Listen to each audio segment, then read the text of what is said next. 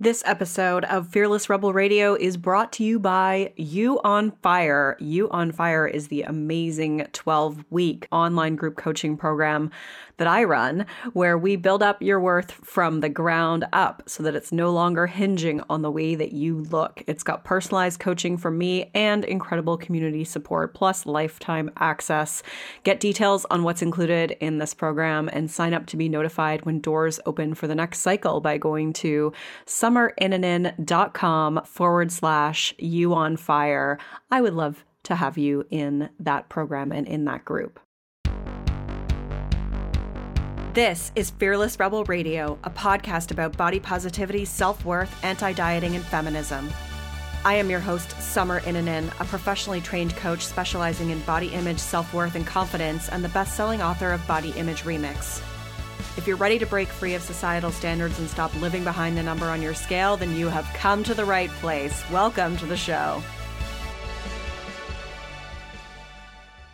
This is episode 171, and I'm interviewing Michelle Auerbach, author of Resilience, the life-changing skill of story. We talk about how you can use stories to heal trauma, help others, become more resilient, and change our culture. You can find all the links and resources mentioned in this episode at summerinanen.com/171. First, I want to give a shout out to Jenna Ray, who left this awesome review. If it wasn't for Summer's podcast, I would have never been introduced to intuitive eating and HAES. I'm so thankful for all the information and resources she provides in these podcasts. I always look forward to new episodes. Thank you so much, Jenna. That was so kind of you. You can leave a review by going to iTunes, click ratings and reviews, click to leave a review and fill in a great review. You can also help me and this show by subscribing to it, and you can do that via whatever podcast platform you use, whether that is Spotify or Stitcher or Apple Podcasts or any of the other ones out there, including YouTube, because all the episodes are on YouTube as well. And if you haven't already done so, definitely grab the free 10-day body confidence makeover at summerinanen.com/freebies with 10 steps to take right now to feel better in your body. Michelle Auerbach is today's guest, and she solves problems and creates change through story across diverse contexts. She works with businesses on change management, leadership, and creativity through story. She works with communities on creating social good, connection, and working across difference through story. She does anti-racism work and works with the LGBTQIA and fact activist community with story as the touch point. And she coaches and teaches individuals through workshops, trainings, and one-on-one explorations. She writes for the New York Times, the London Guardian, and is the author of 3 books, including Resilience, the life-saving skill of story, Alice Modern, and The Third Kind of Horse. And she can be found at michelleauerbach.com. This is a really cool conversation because it changed my point of view, or actually I wouldn't say changed, but broadened my point of view and perspective on how we can use stories to heal, how I can use that in my work, how I can use that in this podcast to help you heal, and how we can help others who may have more biased or different opinions than ours, how to help them to see a different perspective aside from just pushing facts and figures on them. And so I got a lot out of reading Michelle's book and chatting with her today. And I think you're going to enjoy it too, because it's just like, it's something we haven't really talked about on here, at least not for many, many episodes. And I think it's a really cool tool for healing using stories. So I think you're going to enjoy it. Let's get started. Hi, Michelle. Welcome to the show. Thank you so much for having me. Thank you for being here. I'm really excited to talk about your book and just the life-changing skill of story, as you call it, and how it relates to, just like how we show up in the world and how we interact with others and how we understand others and how we help to change systems and things like that. So this is going to be really cool, very different than things that we've talked about on here in a while. I'm ready. Yeah. So what inspired you to write Resilience, the life-changing skill of story? Well, so I wrote my dissertation on storytelling as a trauma-sensitive technology and tool for change in individuals and in communities and in organizations. And so it's all been in my brain for a long time that something magic happens when we use story that helps us calm our bodies down. It helps us be more present. It helps us develop empathy, all that stuff. And then the COVID crisis came along, and a publisher, Tim Ward from Changemakers Press, had this idea that they would publish 10 books on resilience in 40 days, which, if you know anything about the publishing industry, is actually, frankly, impossible. Usually you get a contract for a book, you give them the book sometime in the next, 2 years, and then they get the book out sometime in the next 2 years. And we did all of that in 40 days from the moment I signed the contract. So Tim wanted to make sure that things got out into the world that would help people right away to cope with what was going on. So that was the inspiration. I wrote a book proposal and I realized that I wanted to take all this research that I had done and all these amazing interviews with storytellers all over the world who are not writers, but practitioners in their own way, and turn it into something that was a lot more fun to read than academic research.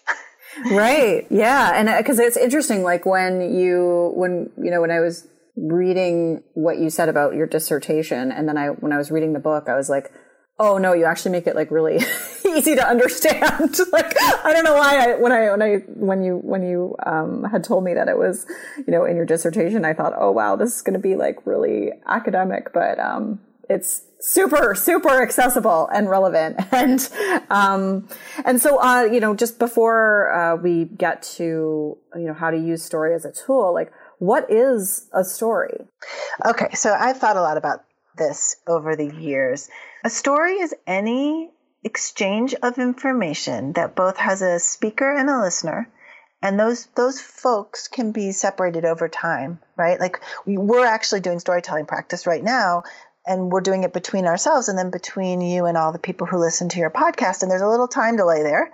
It could be when the podcast comes out, or it could be a year later that somebody plays it, but they're there and they're present, right? To some degree in our hearts right now, and we're present in theirs when they hear it.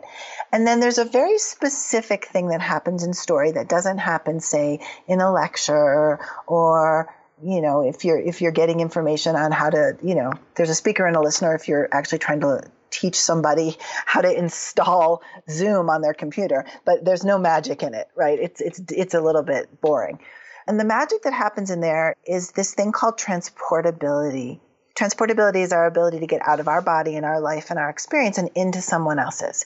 And in story, we transport people through a very simple 3-part process where we create a world that they can step into. We show what the difficulty is in that world. I call it troublemaking, but what the trouble is that happens in that world and how we resolve it. And that arc of story impacts our bodies and our brains and our hearts in very specific ways that make it different from any other kind of communication. So you need a speaker, a listener, and the 3-part story process, and that's what makes it story. Mm-hmm. And so the 3 parts to the story, like as you say in your book, is what's going on, what I did about it, and what happened. Right. And like, do you feel like maybe it's just perfectionism here? I think a lot of people would sort of think like, well, it's not really worthy of being told. It's not profound, or it's not completed yet. What are your thoughts on that? Wow. I have a lot of thoughts on that. So first of all, story is an empathy exercise, and then perfection is like the enemy of empathy. So I try to tell people right away, whatever the story is that really speaks to you or really speaks to your listener is the right one and is good enough, and it's fine. And if you try to perfect it, chances are you'll kill it. Because either you'll turn out sounding like some 19th century novel where like you over describe everything and every blade of grass and all the colors that are in the sky, and then people are skimming all of a sudden, so they don't want to hear you. Or you get frozen. You actually create your own internal little trauma experience and freeze yourself up. So I think story is actually imperfect because people are imperfect and our hearts are imperfect and we fail a lot at communication, but somehow on some deeper level we succeed and we manage to capture each other's attention and imagination. And so, perfectionism is really, as a writer, I can safely tell you, the killer of good story. So that's part of it. And part of it is that I made it oversimplified on purpose. Like, obviously, it can be very, very complex.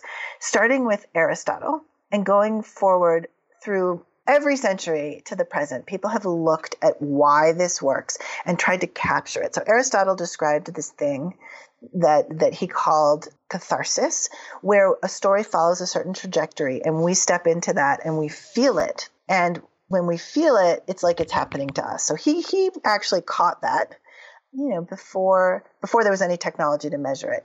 And then a bunch of theorists over time have gotten more and more and more and more and more complex about what they think a story is.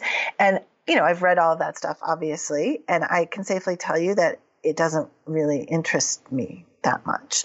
That like there's the 49 types of story and the 67 kinds of plot. And there's a whole group of people out there who are tracing story plots through downloading things that are on the internet and seeing what happens in the plot. And it's all great, like looking back at stuff you've already done. But when you're going to try to tell something, what you really want to know you're doing is keeping people interested in giving them something, being of service in some way.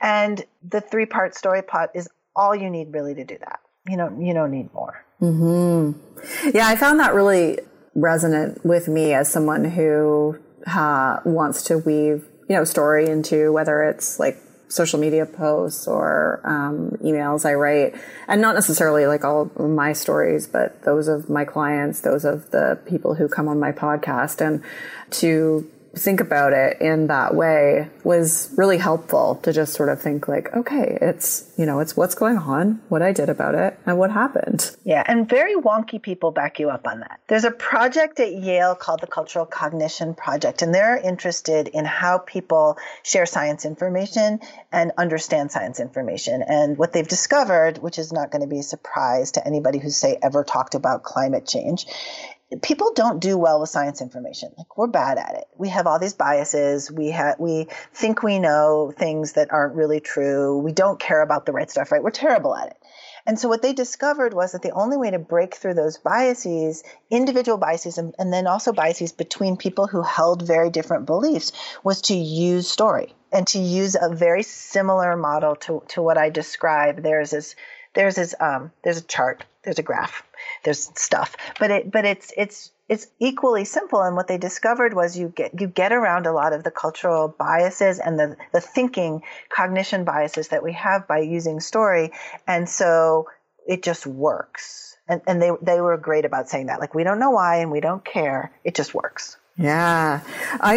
Circle back to that and talk about how, we can use that with, conversations about race, like, or there's just such a divide on so many different subjects and things going on in our culture. And, so I'd love to know how to use that. But before we do that, I want to talk about, as it relates to your dissertation and how to use it as a tool for healing, and specifically for healing trauma, because you write, all the skills we need to be resilient in a crisis we learn through story. So can you talk a little bit more about that? Sure. So trauma, I'm a big definition person, so tell me if I'm overdefining things for you, but trauma is an event or an experience that we have that surprises us. We aren't able to control it. It feels life-threatening, right? And it impacts everybody differently. So you and I could go through a very similar experience, and because of past history, our own feelings about it, just the minute things that happen differently to us in that situation, say it's a plane crash or COVID or, a fight for racial justice, right? That we could be going through those experiences and one of us could feel it was a traumatic event and the other one couldn't. And that we wouldn't even really be able to explain to each other why that was.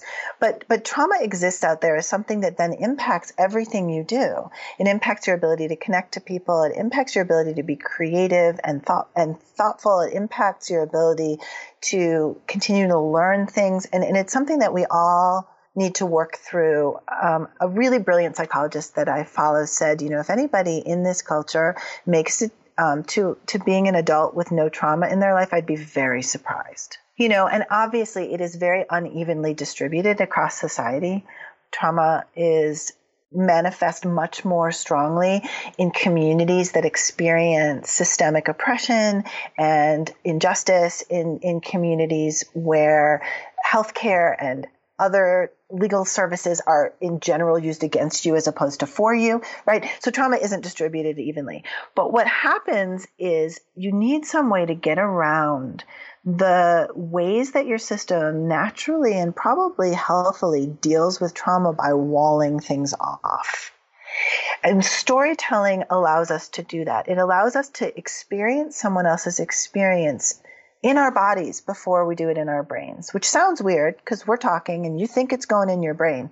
But I can tell you from all the neuroscience around story, it's not actually happening for you in your brain. It's happening for you in your body, and and your body is sending messages up your vagus nerve and into your brain. So there's a really good book called My Grandmother's Hands. Yes. Yes. So, and in that book, there's a lot of talk about the vagus nerve and all the information that your body sends to your brain that way. And story falls right into that category. So if you're experiencing trauma and you are using storytelling to listen and talk about it, you're not over intellectualizing. You're not necessarily, you're going into the story with spelunking tools. Like if the story is a cave, right, you have all the tools with story to keep it organized, safe, predictable, controllable, and therefore not re-traumatizing yourself, not actually creating a situation where it gets worse. So being a storyteller gives you all those tools, because if you use the 3-part story thing and you focus on detail and you answer some of the questions that I talk about in my book, you have an organized and structured foundation. So I've worked with folks who've lived through natural disasters and created a storytelling process for communities that have lived through natural disasters. And by creating questions that people can answer and systems, basically what's in the book, that people can use, they can go back there in a safe way. And if you're the listener, you get to experience it in a way that builds empathy in you. And empathy breaks down a lot of the natural negative impacts of trauma. So, because empathy naturally increases the, DHEA in our brain and oxytocin and all of these things that are positive, somewhat soothing hormonal responses. And we get that through story. And so we're able to build resilience that way. So what I'm hearing, and correct me if I'm wrong, is that it works, the healing works both ways for the speaker and the listener. Yes. Yeah, okay. Oh, very cool. Very good. And so it's actually having a physiological impact? Is that what your research shows? Yeah. Oh, yeah. That's what the research, so the research on storytelling says that it has a physiological impact on us in all kinds of fascinating ways. And in my book, I interview this really cool neuroscientist from Canada who is very much a curmudgeon and debunks a lot of things that are out there about story. And he tells a great story about how, if you attach a neuroscience word to anything, it actually just makes it sound more true. Yes, yes, you said, and then the study shows that people will believe things if you just use throw the word amygdala on it and it's suddenly true, right?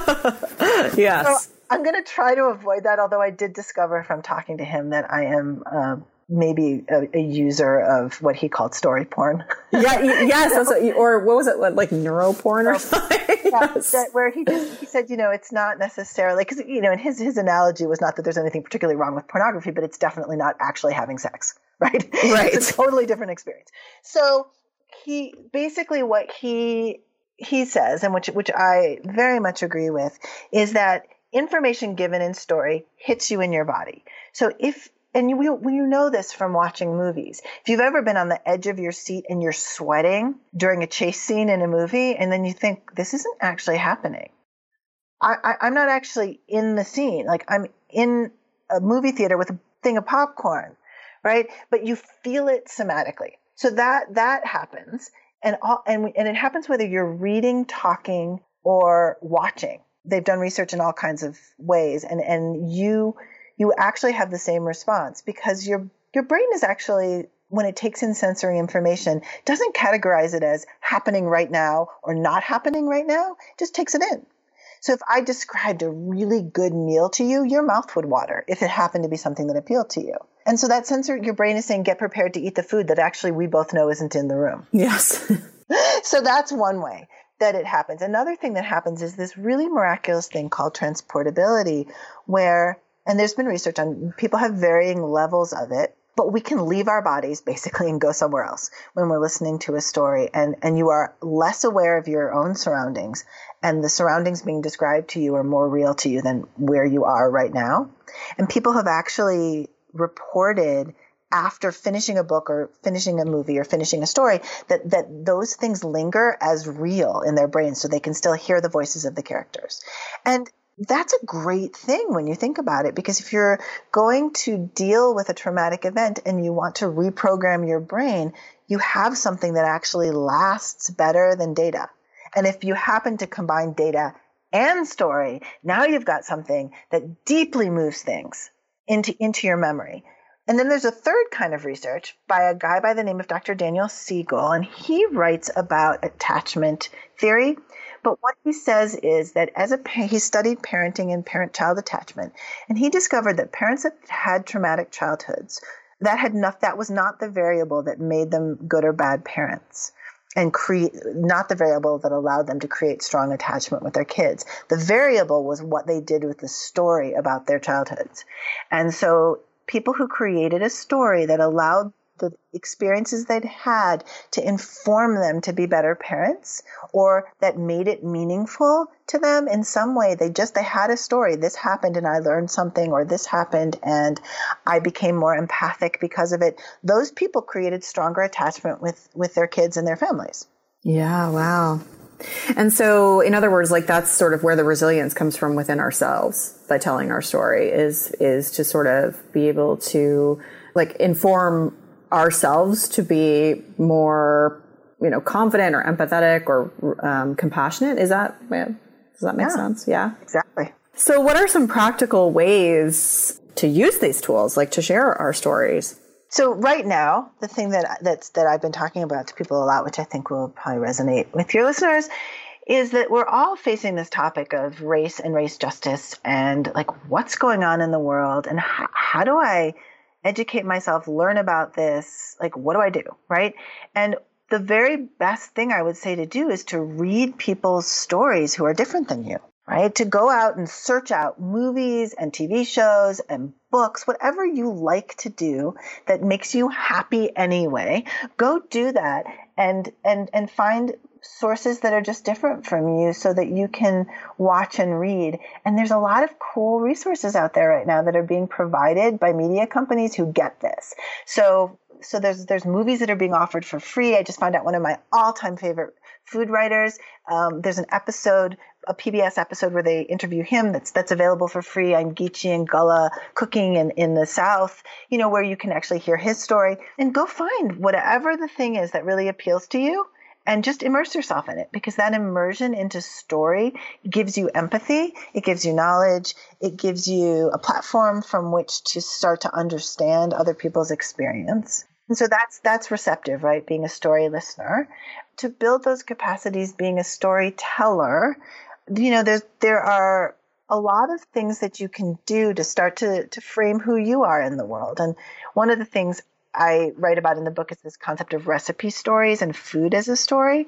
And I interview both a chef in Ghana, who's an amazing, amazing woman who worked for a long time in development in Africa. And she, has a very fancy graduate degree, and was working with the UN in Africa, and realized that she wasn't making any headway.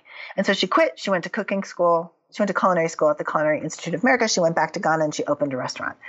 And she's using food to tell cultural, historical stories of her community. And suddenly people are utterly fascinated and learning and changing the way they eat to go back to more traditional food ways that are more sustainable in the community. And all she did was start talking about food. So if food is something that interests you, you can look into the recipes that you love and where they come from and the things that came out of your family and what they mean to you. And that can really help you develop yourself as a storyteller, and you've got a really concrete thing to talk about. So that's what I've been obsessed with recently, is like that concept that we can go into the most obvious things: food, movies, and actually build skill. Yeah, because like my head immediately goes to like, oh, we share our traumas, but like that is a big leap to go from not sharing any stories to sharing your trauma, right? So that is such a better way of thinking about it, is to start with something that is like really safe, really easy, and also like, you know, just we all have kind of a connection to food in some way. Yeah. And, you know, there are just a lot of, one of the women that I interviewed in the book who I just love has a podcast called Black Women Stitch.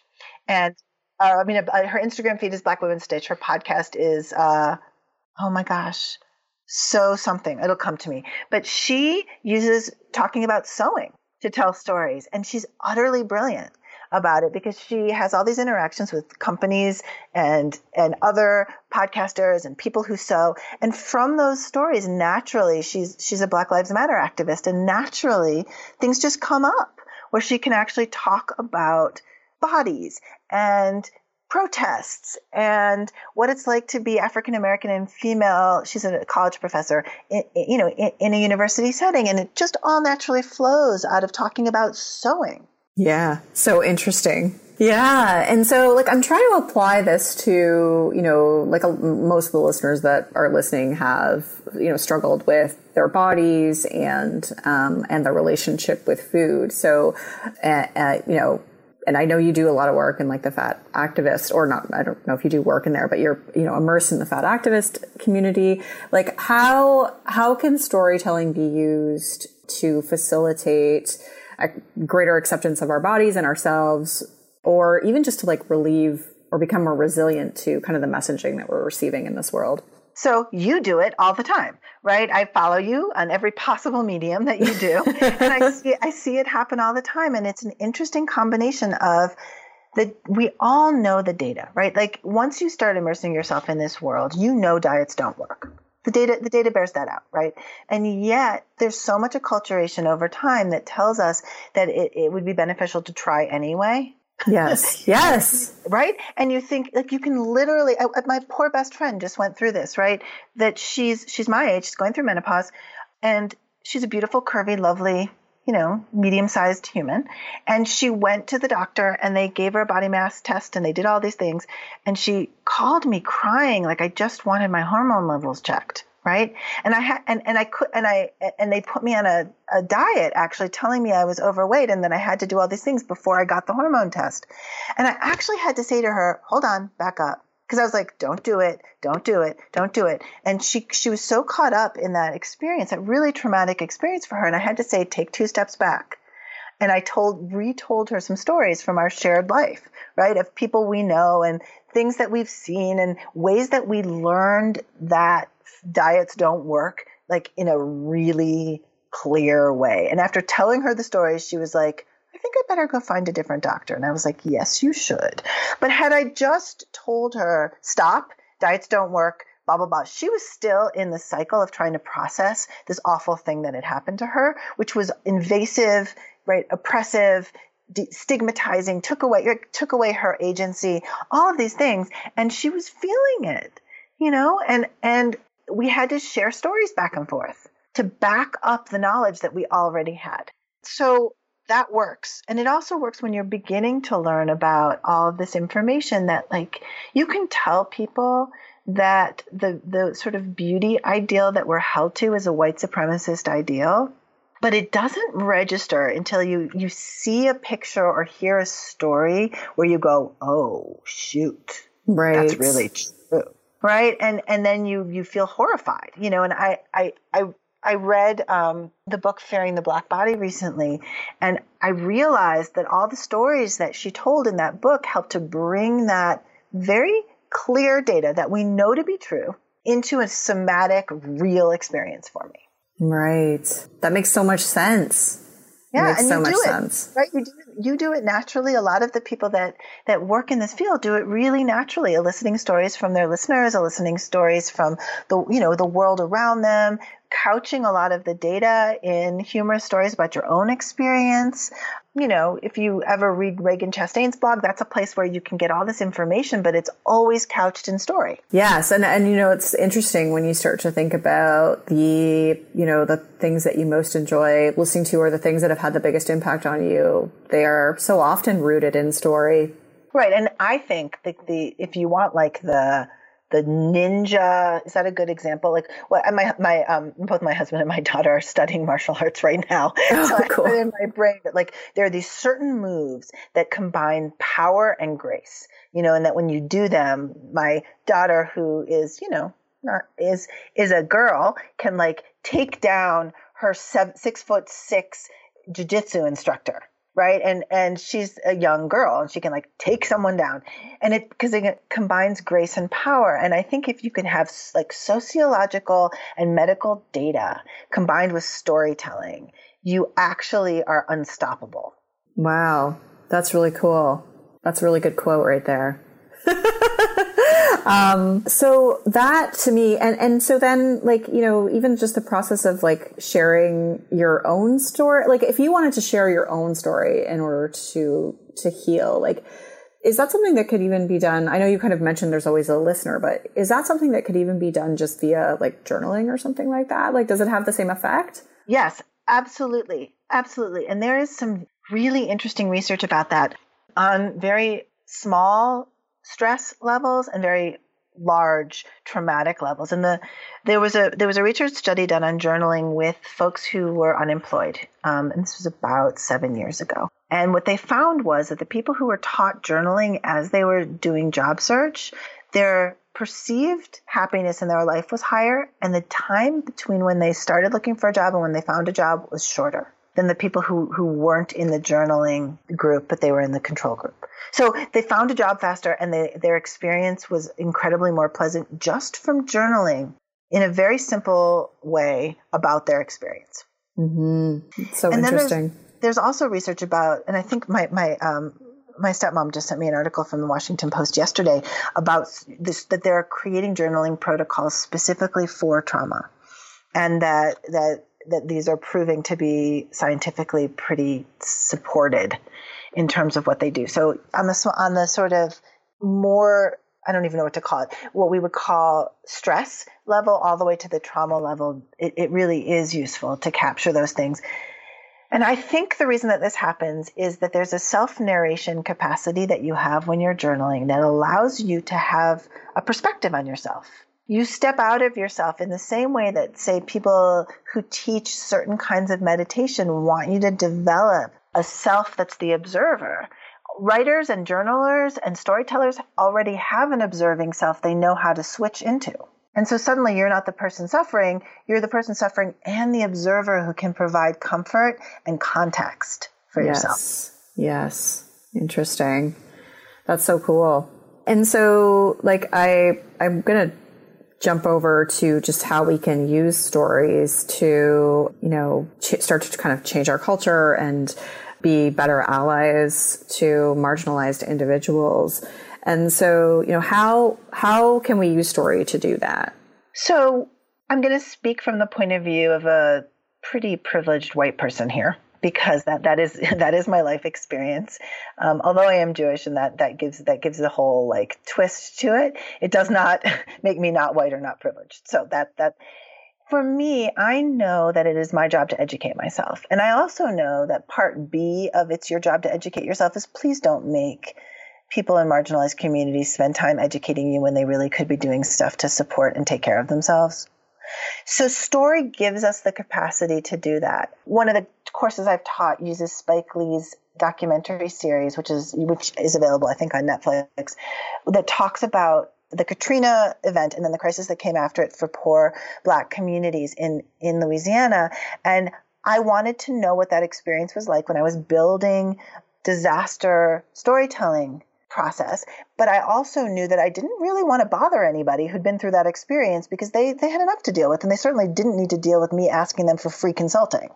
So I used Spike Lee's movie, I read books, right? I delved into these things so that I could get the experience of what it was like. So that's really useful. And then the second thing you're doing by buying books or watching movies that are made by people from communities that don't always get the publishing industry support or the movie industry support is you are in fact giving you're putting your money where your mouth is and saying, I value this enough to buy the book or watch the movie, right? So that's fabulous. And then, as we start to talk through how to reach people who are different, story helps us break through the barriers that intellectually sometimes prevent us from understanding difference. So there's a study that was done on pain perception that was called the Just Like Me study. And what they did basically, they shocked you with a very mild electrical shock, but it doesn't feel good. And then they showed you a series of people experiencing the same thing you just experienced. Although I think in this study, the other people weren't really experiencing it. You just thought they were. But they showed you people who were in your family and you felt exactly what they felt. You felt the pain they felt. And then they showed you people who shared affiliation with you. They were the same race, the same religion, they moved out. It was first race, then religion. And I think they did people who voted for the same party that you did. And then they started to show you people that were different. And as you perceived people as more different from you, your ability to physically feel their pain diminished. So we got to break through that. That's what we're fighting against. You're distant enough from me that I can't even identify with you. And stories they transport you into that person's experience, right? There's a great line in a Zora Neale Hurston book called Their Eyes Were Watching God, where she says, you got to go there to know there. And that's what story does. It takes you into somebody else's experience and it breaks down that just like me barrier. So you become more capable of being an ally, an agitator, whatever the word is that you want to use for supporting folks in marginalized communities that are not your marginalized community or not your experience. Yeah, that makes so much sense.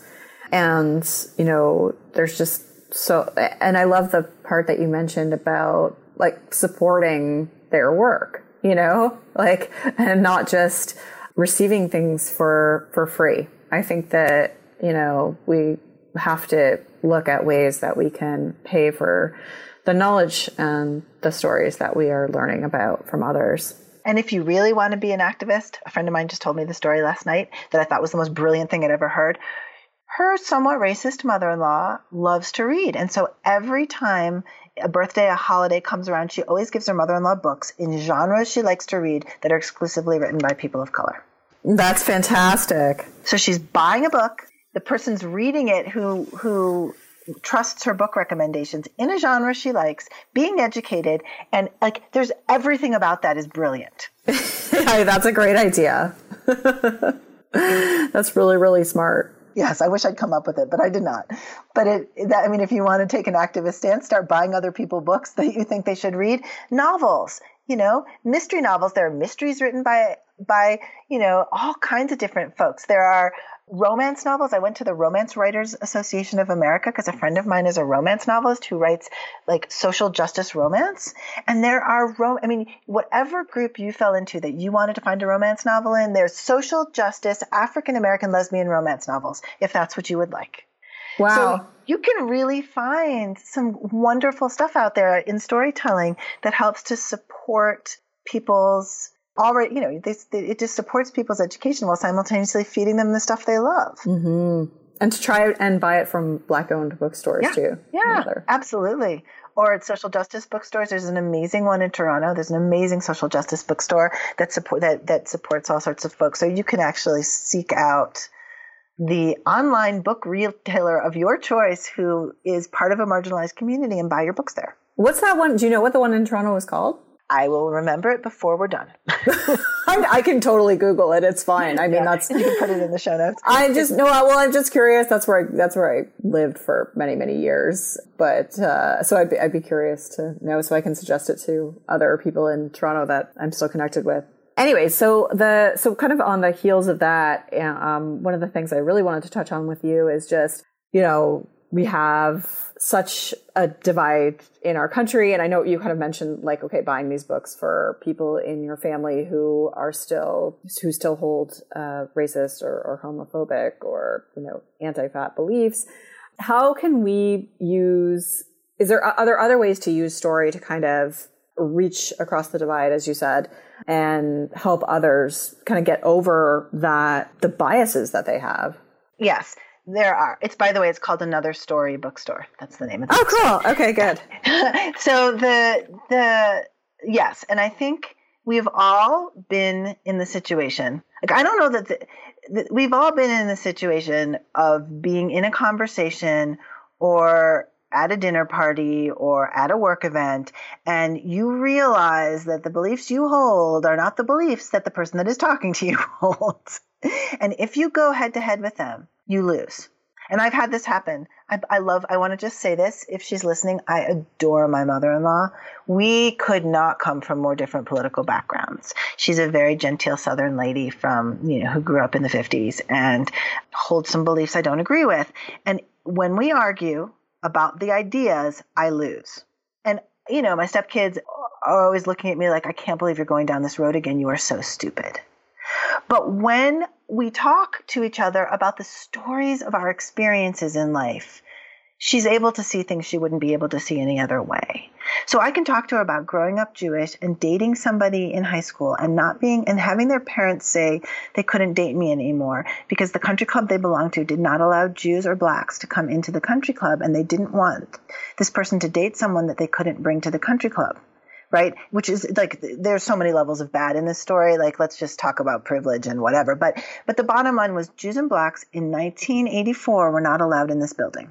And when I tell her how hurt I was, because this was somebody I actually had very strong feelings for at the time, and that there would be this divide created because I wasn't allowed in a building, she thinks it's horrifying. Oh, honey, I don't want that to ever happen to you. Right? And so the story breaks through her bias because she's developed empathy for the character. That's me. There's trouble, right? That's the middle part of the story. What happened? There's trouble, and that begins to focus her attention. And then the outcome of it was kind of heartbreaking. And so what did I do about it? Well, I got broken up with. And I was heartbroken, and I had to deal with that. And so just by telling her those stories, I see the shift that happens in her. And when she tells me the stories about what it was like to grow up where she grew up, I don't agree with her about the things that has created in her life, but I see how she could have gotten there, right? But don't ever talk to her about like voting rights, because that's a bad conversation. Right. Right. And like, is that something that you feel, because there's so many, you would think about like social media and having different views, like, oh my goodness, when like, if you see somebody post something on social media that you're just like, this is awful, or, I don't agree with this, do you feel like this is a useful tool in the realm of social media, or do you feel like this is really just something that needs to be when you're having conversations with other people? That's an interesting question. I would say it's useful in the realm of social media because it breaks down the social media perfection, vanity thing that goes on, where people post things on social media and they feel kind of bulletproof when they do it. And if you're posting story, that just simply can't be possible. And so it creates a different kind of interaction than you can get if you just repost someone else's heinous thing that you didn't realize was put out by Breitbart News. And then somebody else comes back to you and like tells you, facts about that. So I think it would work in social media also. And I would say that Kelly Deals, who is an amazing feminist social media guru. Yes. And she talks a lot about double down on your passion and use your social media to talk about your passion. And that engages people on a level that has nothing to do with facts and figures, but can make real change. Yes. Yeah. And she always weaves really good stories into her emails. Yes. And I interviewed her for my book, and she shows up several places because I just think that kind of storytelling is brilliant. Yeah. So good. Well, it's a great book and has really good stories in it, and just is very practical and useful, I think. I hope so. That was the goal. The goal was to make it real and concrete and useful, and that people could pick it up and read it and use something on their family, and their family wouldn't even notice. And you could actually improve communication or build empathy, and people wouldn't even know what you were doing. Right. Yeah. Yeah. So good. It makes me think and just wonder more and want to tap into that tool, just whether it's even more on this podcast or within my clients and obviously just in the world. Cool. Well, thank you so much for being here. Where can people find more of you, Michelle? So you can go to my website, which is michelleauerbach.com. And I'm assuming that you will have my name because spelling it is a pain in the neck. Yes. And on that website, you can sign up for my, I do an email newsletter once a week that has a recipe story. It has some excerpts that didn't make it into the book of interviews that I did, because the people that I interviewed in the book come from all over the world, all walks of life, brilliant storytellers. And so I just wanted to be able to get people more information, because the book itself is super short. So if you read that, you get to know what I'm listening to, what I'm following, what I'm reading, but also you get a recipe. And I think this week, in honor of the Supreme Court's decision in the U.S. to support trans and LGBTQ rights, I have recipes from the Supreme Court cookbook. Ruth Bader Ginsburg's husband's chocolate chip cookie recipe. So that's awesome. Yeah. So you can do that. And the book, you can buy the book, which is called Resilience, the Life-Saving Skill of Story, anywhere you buy books. My local bookstore is called the Boulder Bookstore. If you want to buy it from a local bookstore that you'll know has it, you can find them online, or else any venue where you normally buy books. Awesome. Thank you so much, Michelle. This was great. Thank you for having me. Rock on. There were so many great ways to use stories in this episode, and I learned so much just about how powerful that process can be, and just like stuff that I didn't know before. So I always love when I learn so many things in an episode. Anyways, hopefully you learned a bunch of stuff too, and you're inspired to read some more diverse stories and tell your stories and use stories as a way to connect with others and offer people different perspectives than the ones that they may hold so closely. You can find all the links that were mentioned, everything that we talked about, there were a bunch of them, in the show notes for this episode at summerinnanen.com/171.